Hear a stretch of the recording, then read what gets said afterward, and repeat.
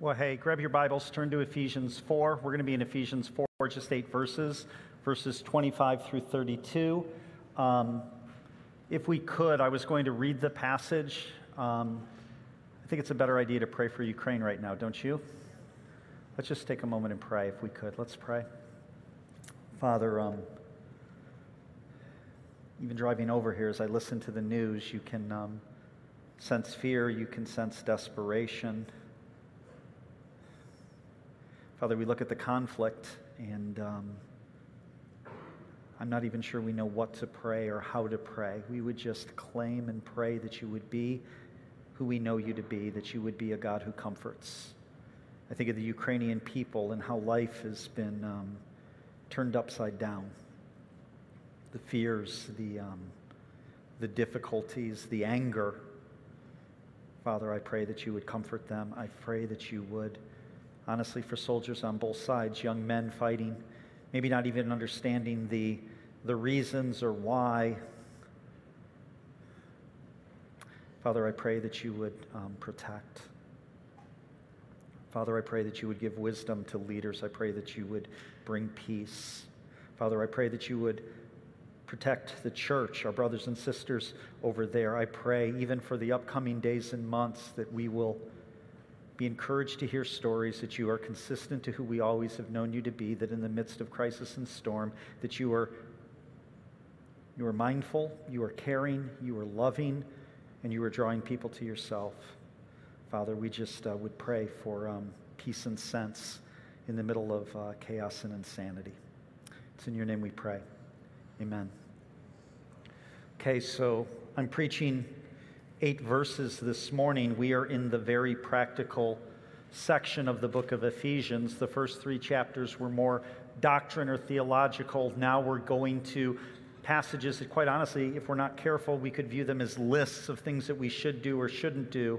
In the 8 verses that we're looking at this morning, some principles that I could pull would be: don't lie, don't let anger consume you, to keep short lists, not to steal, to work hard, to be generous, to talk graciously, to not be bitter, to don't slander, don't root against other people, that we should be kind, tender-hearted, and forgiving. And so for sake of time, I'm going to group these under 2 kind of topics. We're going to look at integrity, and we're going to look at grace. And here's the challenge that we have this morning: integrity and grace. I don't think anybody would be surprised that I'm teaching that in a church. Like, I think if you left here and you said, what did your pastor teach on? Well, he told us to be people of integrity and to be people of grace. That wouldn't shock anyone. I think you could hear a very similar message if, rather than being in a church today, you were in a mosque, a temple, or a synagogue. These are universal virtues. The challenge this morning is when we get to a passage like this, it's giving us flat-out instruction on how we're to live, very practical stuff. We need to also consider the motive of why we're called to do these things. See, religious systems would say, live this way, have integrity, show grace. It'll make your life smoother. It'll make your life better. And maybe if you do a good enough job at it, God's going to like you. The Christian motivation is very different. We do it because God's already forgiven us. God's already shown us grace. We don't do it so that God will like us. We do it because God has already loved us. Do you see the difference? And that's an important distinction as we get into this passage. The big idea this morning, if you're keeping notes, is this: following Jesus requires seeing ourselves honestly and others with grace. Following Jesus requires seeing ourselves honestly and others with grace. I was working on this yesterday morning. I think I came up with a better idea. Better idea would be this: integrity and grace are the results of fixing our eyes on Jesus. Integrity and grace are the results of fixing our eyes on Jesus. That's not in your notes. That's free, okay? So here's what I want to start looking at as we go through the text. Just keep a copy of the text. I'm going to bounce around in this passage a little bit, but we're going to spend most of our time just in these 8 verses. I want to give you 3 motives for change. The Christian way of change, the way that we are transformed, is we put something off and we put something on. Here's the 3 motives behind why we would choose to do this. Number 1, because the alternative is really broken. Because the alternative is really broken. In verse 25, it says this: therefore, and he's going to go give us the instruction, but he's giving it in contrast to what he's just said.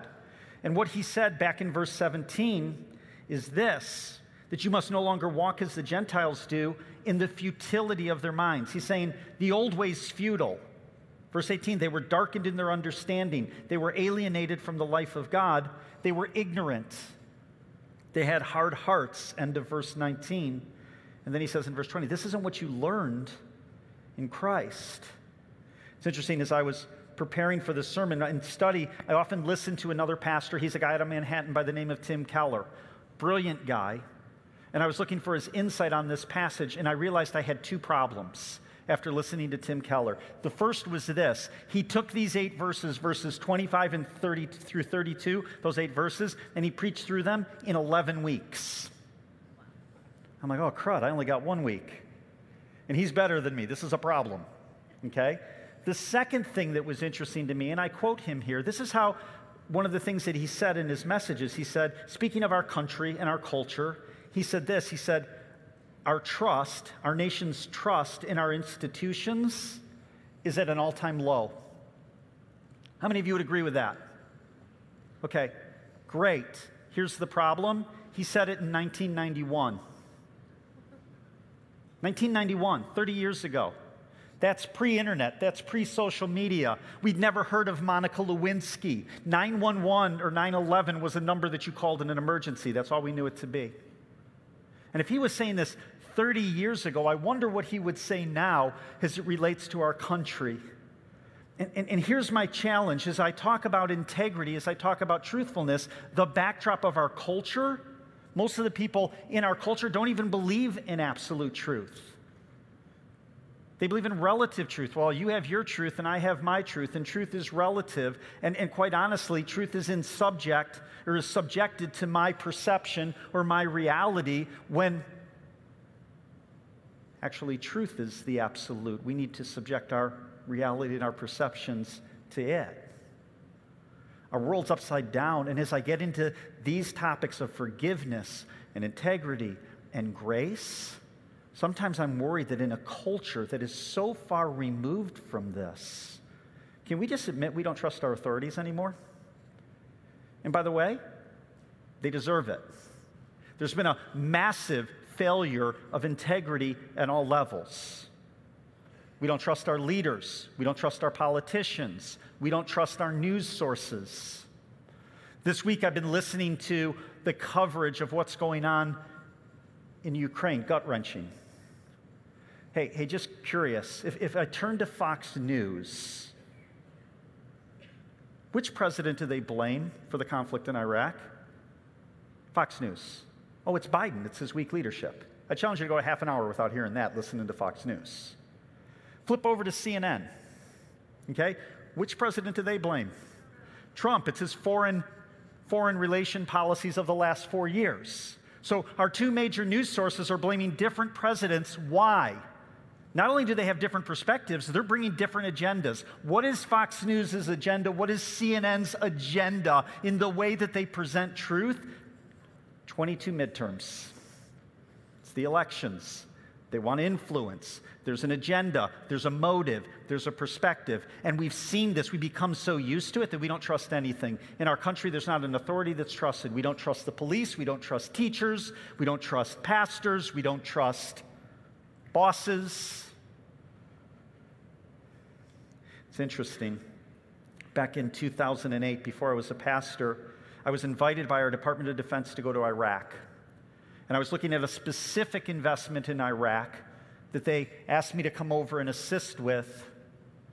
But while I was there, I didn't know this before I went, they were going to fly me around the country to meet with other leaders because they wanted to show off the fact that they were bringing American investors into the country. They were trying to stabilize the country, and they wanted to promote the idea that more U.S. investment was flowing into the country. So one day they asked me, when I say asked, I mean told, the Department of Defense told me that they were going to fly me down to southern Iraq to the state of Najaf to meet with the governor there. And in briefing me for this meeting, they said, you need to know that the governor that you're going to meet with, under Saddam Hussein, before he fell, he was Saddam's chief of police. The dude was an assassin. And I'm like, help me understand how Saddam's chief of police can be a governor of a state or a region in Iraq. They looked at me and said, well, the people elected him. I'm like, so you're telling me the elections are rigged? They said, no. He won it in a fair election. I said, how can that be? And they said, that's all the people know. That's all they've ever experienced.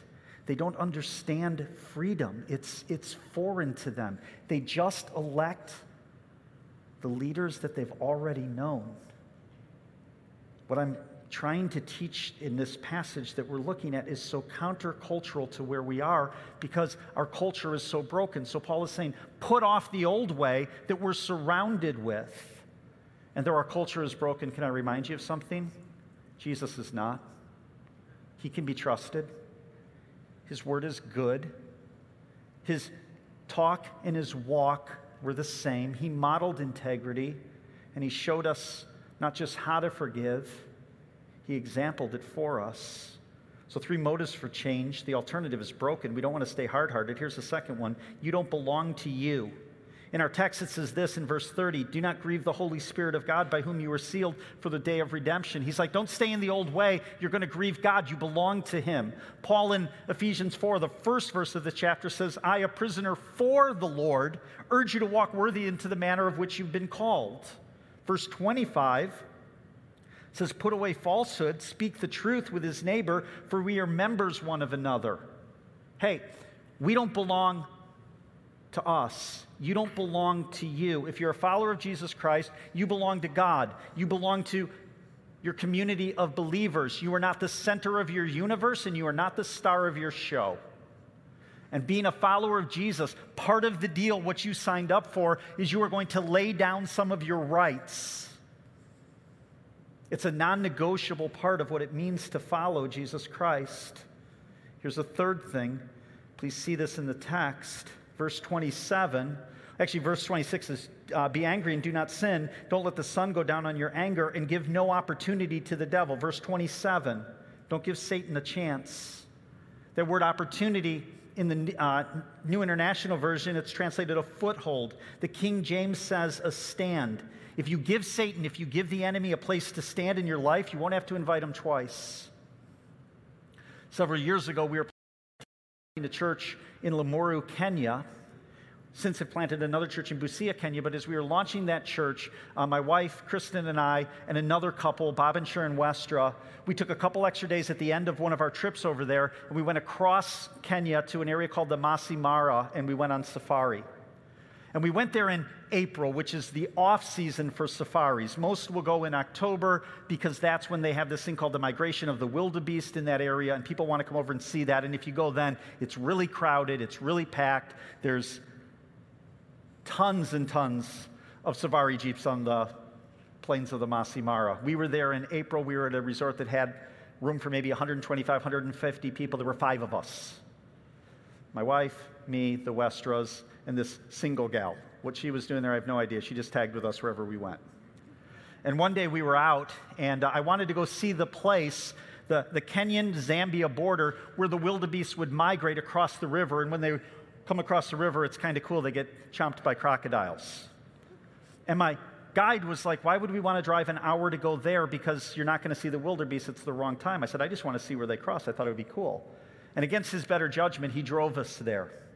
Well, when we got there, across the river, stacked on the Zambia side, it just happened to be that there were hundreds and hundreds of zebra waiting to cross the river. And we're like, this is going to be awesome. And he's like, no. He goes, they might stage there for hours. They might stage there for days. They'll make false charges and back off. It could be a long time before they start to cross. We need to get back. We're like, okay. And the minute that we said, okay, they started to cross. Throw the next picture up. So Bob Westra took that picture. As we sat there, we were the only safari jeep witnessing this, and the zebras made a run. And as they jumped into the water, some of them would swim across, some of them would actually get picked off and dragged down by some of the crocodiles that were there.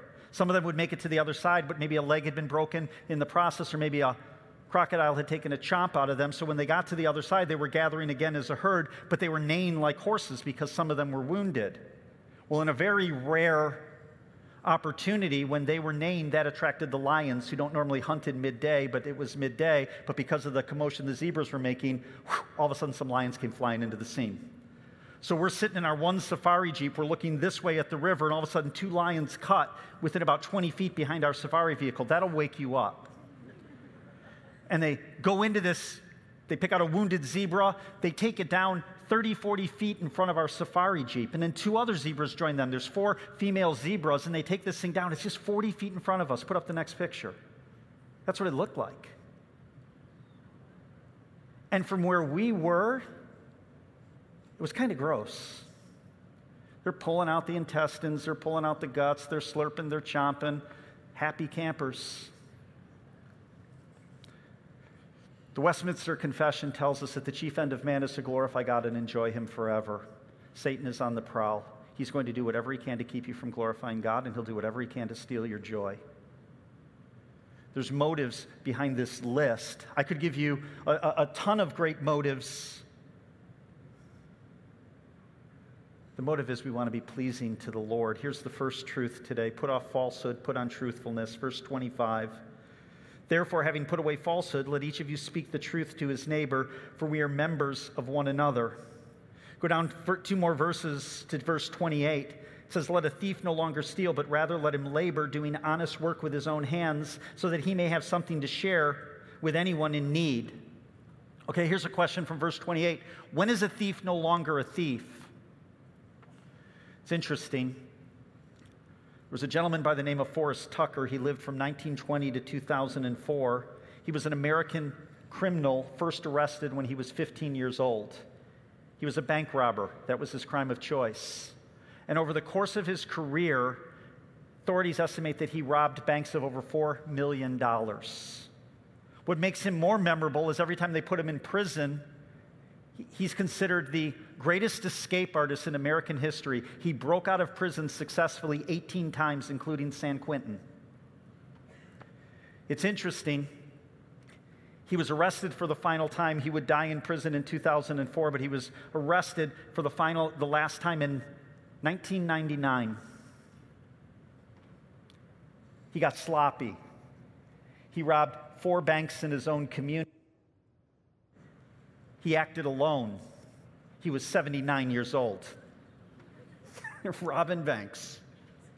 I know that story because in 2018, there was a movie called The Old Man and the Gun. It was about his life story. It was done by Robert Redford. It was a fitting tribute. It was such a boring movie, I felt like it robbed 2 hours of my life. When is a thief no longer a thief? Listen, if he doesn't put something else on in the place of thieving, he's just a robber between heists. That's all he is. You put off stealing, you put on generosity, you put on hard work, you put off falsehood, you put on truthfulness. Let me break this down. Therefore, having put away falsehood. Do you know what that word falsehood means? Lying. Flat out. Here's what the text is saying. Stop lying. Well, I don't lie. I don't knowingly lie. Let me press in on that because I think there's ways that we lie. I think we're smart. I think we're subtle. There's ways that we lie sometimes without thinking about it. Partial truths. We can lie about what we say and what we don't say. We can use imprecise speech, which leads to false conclusions. We can leave an untruth believed. We can slant our descriptions of an event to our favor, putting ourselves in a better light. Here's another one, 100% words. Hey, why do you always? How come you never? Spouses, when you get in a fight with your spouse, be warned of 100% words. Like gasoline to a fire, they accelerate the dispute. Because when we use 100% words, we're accusing our spouse of more than they're guilty of. All you'll do is raise their defenses. I would challenge spouses, listen to yourself when you argue. Don't use 100% words. At a time when you're not arguing, that's important. Agree with your spouse to outlaw 100% words from your arguments. Kristen and I have done this. It's not easy. We'll get in a fight and I'll say, well, how come you always, and she'll be like, always? I always do that? Really? Every time? Like she calls me on it. 100% word, every time. Don't allow it. 100% words. It's falsehood. It's lying. Exaggerations. A statement that represents something as better or worse than it really is. Back 25 years ago when I was running businesses, I had a critical position to fill. I was desperate to fill this with a qualified individual, and I found a guy who would be perfect for the role. And in order to attract him to the position, I oversold the opportunity. I made it a better opportunity than it actually was. And he took the bait. He took the job. And for the next year and the next 2 years, I lived with the nightmare of his frustration that was brought on by an unmet expectation. I'd oversold the opportunity. It's a lie. It's a falsehood. It's an exaggeration. And here's another one, hypocrisy. The practice of claiming to have moral standards or beliefs to which one's behavior does not live up to or conform. Listen, the goal in all of this is integrity. It's integrity. That word falsehood, if you were to look at it in the Greek, that word is pseudo. That word pseudo, we know it from words like pseudonym. If I were to write a book under a pseudonym, I'm writing it under a false name. He's saying, don't be something that you are not. Back when I was starting in business, I was working for my father-in-law, and there was another guy who worked with me about my same age who was not nearly as smart as he thought he was. And my father-in-law would always point this out to him. He called him his pseudo-intellectual. You're just a pseudo-intellectual. But the funny thing was, my father-in-law never used the word pseudo. He always said pseudo. You're just a pseudo-intellectual. And every time the guy would go, Bob, the word is pseudo. And Bob would just smile at me. He never got it. Claiming to be something that you're not. For a lot of years, I owned an indoor soccer facility in our community up in Norton Shores, and I played there for a lot of years. And about 10 years ago, I wasn't on a team. I was asked to play for a team that was short guys, and I agreed to play. It was a over 30-year-old men's rec league, okay? And as I got ready to play, I kind of looked across at the team we were going to be playing. There was a guy that I was going to be marked up with all night, and right before the opening kickoff, he slid a mouth guard in. And I'm like, oh, crud. I just want to be able to walk to work tomorrow. That's all I want to do. Like, not that guy. And we started the game, and sure enough, I'm getting hit. I'm getting checked. He's kicking me. He's fouling me. The ref's in a bad spot because I own the place, so he's not sure what to do with all of this. And I'd had enough. And there's walls in an indoor soccer facility. I came to a wall. I put my hand here to brace it. He was coming up behind me. I knew he was going to hit me. I was holding the ball here with this foot. And as he got close, I knew I was about to get fouled. I quickly spun this way. The ref was there. And as I spun, I threw my elbow and clocked him. I got the call. The ref was right there. He couldn't see the elbow. The other player's bench was right behind me. They saw the whole thing. And they went nuts. And so all of a sudden, there's arguments, there's disputes. The ref's trying to get control. He blows his whistle. And I subbed myself out. And I walked out of the place. And I never played indoor soccer there again. That was my last game. I was a pastor. Really? I'm throwing elbows in an over 30 men's rec league? Like, are you crazy? Be who you are wherever you are. That's what integrity demands. And some of you would look and go, why didn't you just get control of your temper? Because I couldn't. I couldn't put myself in a position again where my testimony would be wasted and I'd be inconsistent to who I claim to be. Like that's what integrity demands. Why would we choose integrity? Well, I could give you a lot of reasons. It's better business to tell the truth. It's less stress. You don't have to remember everything you lied about. It's going to be better for you relationally. Like, I can give you a lot of practical reasons why not to lie. Can I give you the main one? If you really believe that God is who he says he is, then you got to acknowledge that God sees. Falsehood's a really dumb strategy. Put off falsehood. Put on truthfulness. Be a person, be a man, be a woman of integrity. Our integrity is about our relationship with Jesus. It's about nothing else. And I just ask you some questions as we close this section. What is your behavior like when no one sees, when you're alone? Is it different? Do you use different language when you're around certain friends compared to what you would use around other people? Is your behavior different when you're with your neighbor friends or your work friends than it is with your small group or at church? Are the integrity breakdowns that you're experiencing in your life, are they making you happier or less happy? Is it creating less stress or more stress? Do you live with the guilt and shame of knowing that you're not always who you are? Put off falsehood, put on truthfulness. Here's the next thing. Verse 29, let no corrupting talk come out of your mouths, but only such as is good for building up, as fits the occasion, that may give grace to those who hear. Verse 31, let all bitterness and wrath and anger and clamor and slander be put away from you, along with all malice. Be kind to one another, tenderhearted, forgiving one another, as God in Christ forgave you. Okay, so the point here in your notes, if you're keeping them, put off rottenness, put on grace. Okay, why use the word rottenness? Well, because that's what the text says. Put off rottenness. That word means to be rotten, to be putrid. I don't know what you think of when you think of putrid. I don't know what comes to your mind. I remember growing up in the Chicago suburbs. I don't know why we made this choice as a family, but we didn't have Tupperware. All we had was old, repurposed sour cream jugs, Country Crock jugs. Do you guys, any of you know what I'm talking about? Like, that was what our fridge was filled with. So as a kid, I'd wake up in the morning, and all I wanted was the real butter, but I had 7 Country Crocks to find it in. Okay? So you open the first Country Crock, and it's leftovers.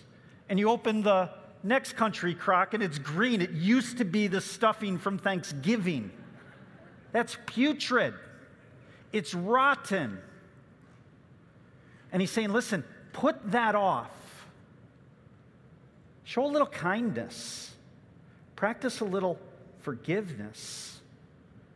And here's a shocker. In the broken world, just so you're not having false expectations, listen, your neighbors are sinful. The people that you work with are sinful. Your spouse, sinful. Your spouse's spouse, sinful. That's you if you haven't, done the math. We live in a broken world. You're going to experience betrayal. You're going to experience hurt. You're going to get wounded. The command to forgive in verse 32, forgiving one another, it assumes, it's already assumed that we're going to know what it feels like to feel betrayal, to be hurt.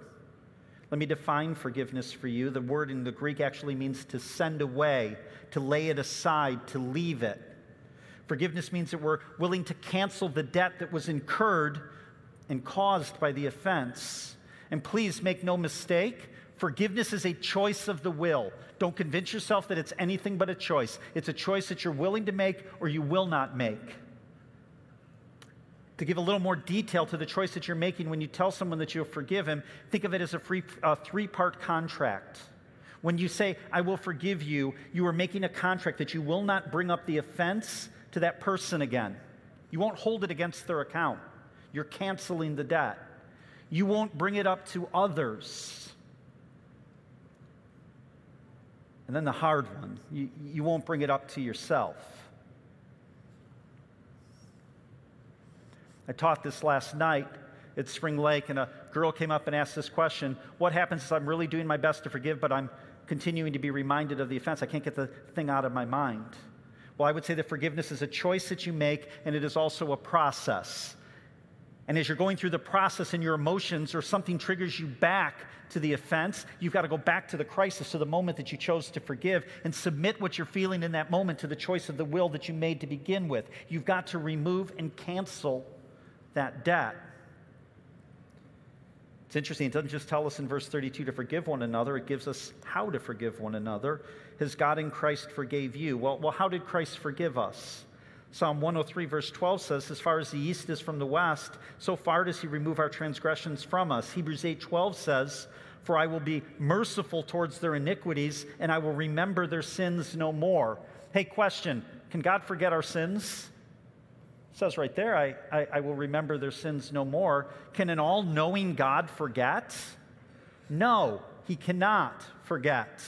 He doesn't hold those sins against us. Why? That's why we can read in 1 Thessalonians 5:9, we're not destined for wrath, but obtaining righteousness through Jesus Christ our Lord. When we sin and seek forgiveness through the work of Jesus Christ on the cross, no longer are we seen through the lens of our failures and our sin.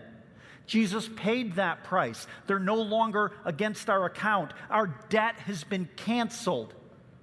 Though our sins are as scarlet, we're seen white as snow. We're called to forgive as Christ forgives. Now, before I get too far into this, before your inner lawyers start firing, let me make sure that we understand what forgiveness isn't, what forgiveness doesn't mean. Here's something. Forgiveness doesn't mean that we forgive ourselves. Well, I can't forgive other people until I'm willing to forgive myself. A couple things. You can't forgive yourself. That's like the guilty party saying, well, I guess I'm not guilty.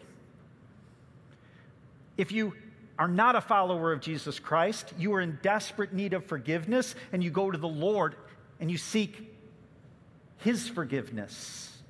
He's the one that forgives. If you're a follower of Jesus Christ, you might be having trouble forgiving yourself. That's not really the problem. You don't see yourself as God sees you. You don't see yourself as forgiven. You believe that your offenses are too great, and you continue to define your identity by your failures rather than by God's grace.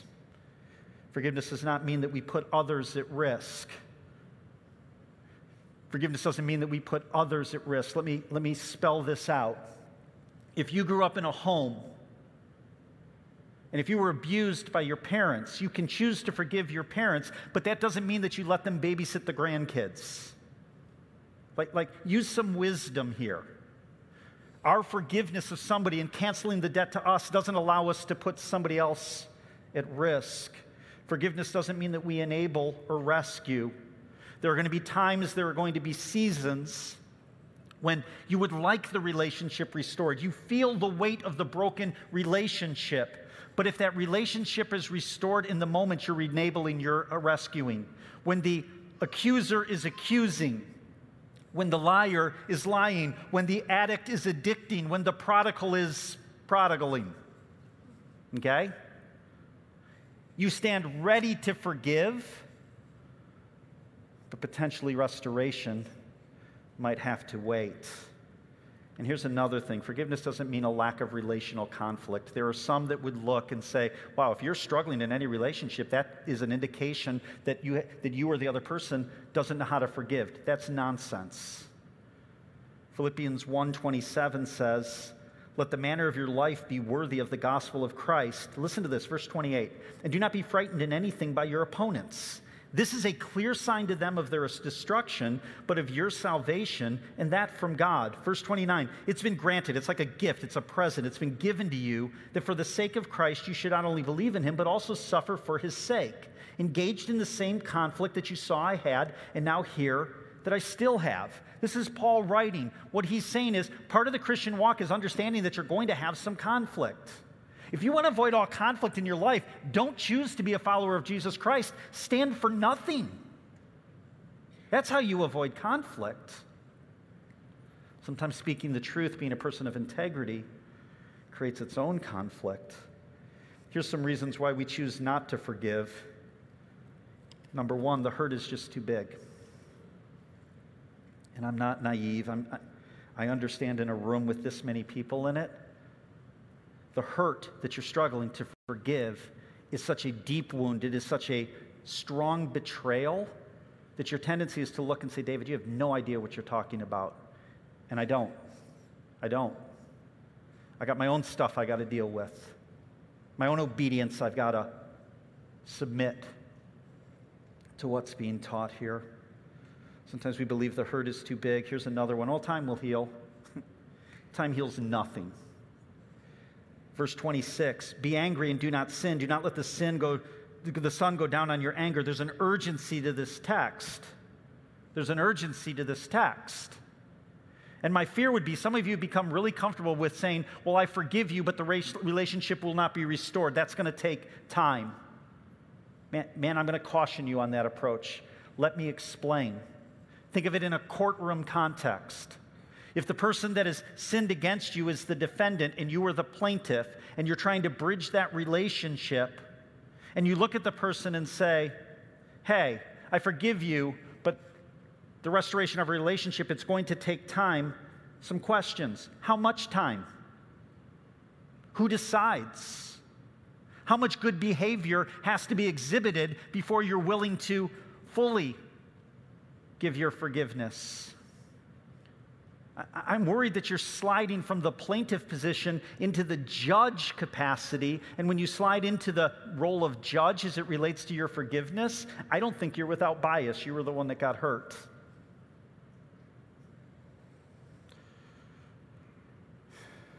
The hurt is too big. Time will heal. I cannot forgive because I cannot forget. That's just plain stupid. The reason you can't forget is because you won't forgive. The choice to not forgive is the choice to constantly bring the offense back to mind. And finally, I'll forgive when they repent. Some of you have studied this issue. You can even bring a verse to the debate. So can I, because I've used it. It's Luke 17, verse 3. It says this: if your brother sins, rebuke him, and if he repents, forgive him. And if he sins against you 7 times in the day and turns to you 7 times saying, I repent, you must forgive him. And you would argue, see, the Bible's very, very clear. Our forgiveness is dependent on whether or not they repent. Can I point some problems out in that? Do a study. We don't have time this morning. Do a study on every time forgiveness is taught in the New Testament. Jesus teaches on it. Paul teaches on it. Peter teaches on it. John teaches on it. And in the myriad of verses that address forgiveness, including the passage that we're giving right now, repentance isn't required before forgiveness. This is the one exception. So do we let the many interpret the one, or do we let the one interpret the many?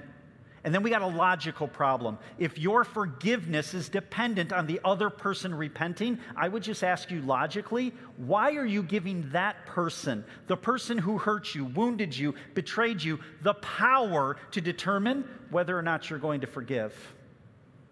Why would you do that? Why would you let that bitterness grow based off the party who offended? One more. If I forgive, they'll do it again. I'm going to withhold my forgiveness because that's how I protect myself. And I would just argue that forgiveness is a difficult choice. You have to release the offense. You have to let go of the bitterness. You can no longer view yourself as a victim. And quite honestly, for some in this room, your lack of forgiveness and your bitterness is the thing that keeps you warm at night. It's not an easy decision. The alternative is rough. Here's what happens when we choose to forgive. We have the potential to enjoy healed relationships. But another thing, we're obedient. We always say here, blessing follows obedience. The choice to forgive is in obedience to what God has commanded to you. In verse 32, when it says, forgive one another as God in Christ forgave you, that's not a suggestion by Paul. That's a command.